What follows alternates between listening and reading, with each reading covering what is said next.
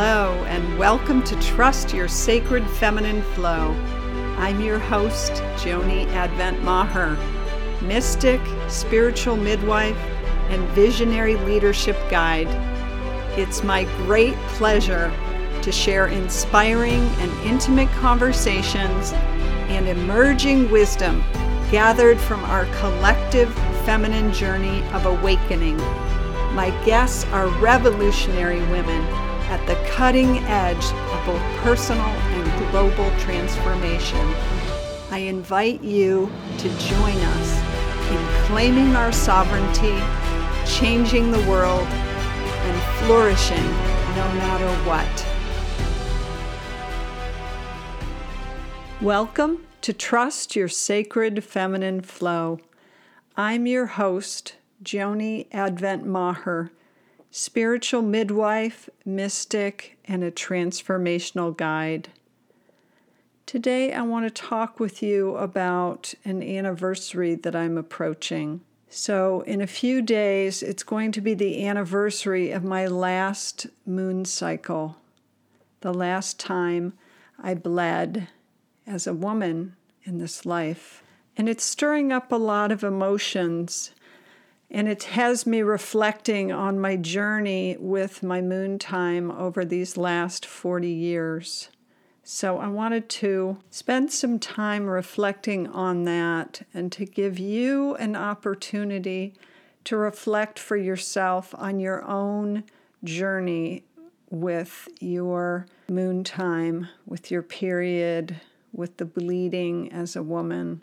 So I don't know what it was like for you when you first got your period, but for me, it really was shrouded with shame. I had so much contempt for my feminine body at that stage of life when I was a 12-year-old. I had seen all around me how devalued the feminine was and how much contempt there was and denigration of the female form. And so when I started bleeding and I had my first period, I wanted to do everything I could to distance myself from it and to hide it. And I know I'm probably not the only one that's had that kind of experience. I really saw my cycle, my bleeding, my moon time as something to be tolerated, something I had to put up with as a woman. So I really want to talk with you about this because, to be honest, I'm feeling quite a bit of grief. I'm feeling grief about letting go of this central rhythm and cycle and defining experience of my life. And it surprises me some how much grief I'm feeling. But in other ways, it really doesn't, because my journey with my cycle, with my period, with my womb has been one of starting out with a lot of self-loathing and self-hatred and seeing it as something I had to tolerate. That whole idea or concept of the curse, just wanting to push it away and to distance it. And now, as I'm saying goodbye to this part of my life as a woman, to my cycle, it is almost like that presence or that friend that I could partner with, that I have learned it's possible to powerfully partner with our cycles and to go more deeply into our rhythm and our sacred nature.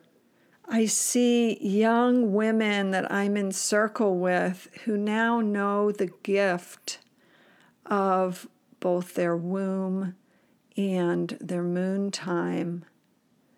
They're recognizing how it is a time to go inside. It is a time to replenish and to recharge. And I didn't know that. I didn't understand.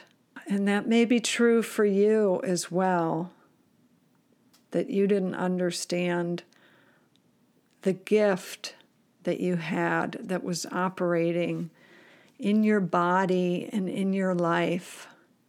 And part of my journey of wanting to disown my feminine was about both disowning my body, but controlling it and using it as a means of gaining power in my life through my relationships with men. That whole shtick that we have learned about using our sexuality and our sex appeal to be alluring and to have power over.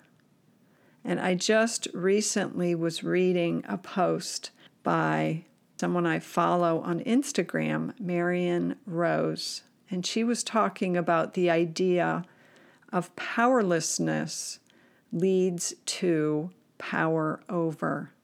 When we feel powerless, then we are seeking ways to have power over instead of rooting deeply in the power that we do possess. And it feels like that has been my journey with my cycle, that for so long in my life, I was feeling powerless and I was blaming the fact that I was a woman for that. And my cycle, which was coming each month, was just a reminder of that. It was a reminder of the messiness of my nature, the messiness of the body, the messiness of the feminine. And I know I've said this before, but I wanted nothing to do with it. It really has only been in the last 10 to 15 years that I have come to be open and receptive to the gift of my nature, to the gift of the feminine, to the gift of having a cycle and a rhythm that is so powerfully connected to the other cycles in nature, the cycles of the seasons, the cycles of the moon and the tides. And what an immense gift that is, and how that plugs me in naturally to a state of empowerment. That when I lean in, when I root into that this womb matrix and the bleeding that goes with that is at the heart of my creative power. So I am moving into a new exploration of creative power now that I have made this rite of passage. And I welcome that, and I am excited about that. And thankfully, I am not caught up in the trappings, for the most part, of the society around me that talks about aging. I'm still growing into my new relationship with my body and its changing form, and I find it really fascinating how the womb space, the pelvis, the second and third chakra get more full and get bigger at this time when we shift into menopause, when we're holding our blood, we're no longer bleeding, we're holding that blood to use for our creative purposes. And I do feel that vitality and that creative power in ways I haven't felt as strongly before. I feel like I could create like a mad scientist, but in the best possible way, like Mickey Mouse in Fantasia with my magic wand. There's so much that I want to create, and maybe you can relate to that. And that all comes with this new passage. And I am thrilled that I get the chance to receive it and to enter it with reverence, with honoring it, with seeing the wisdom and the gifts of this phase of the journey.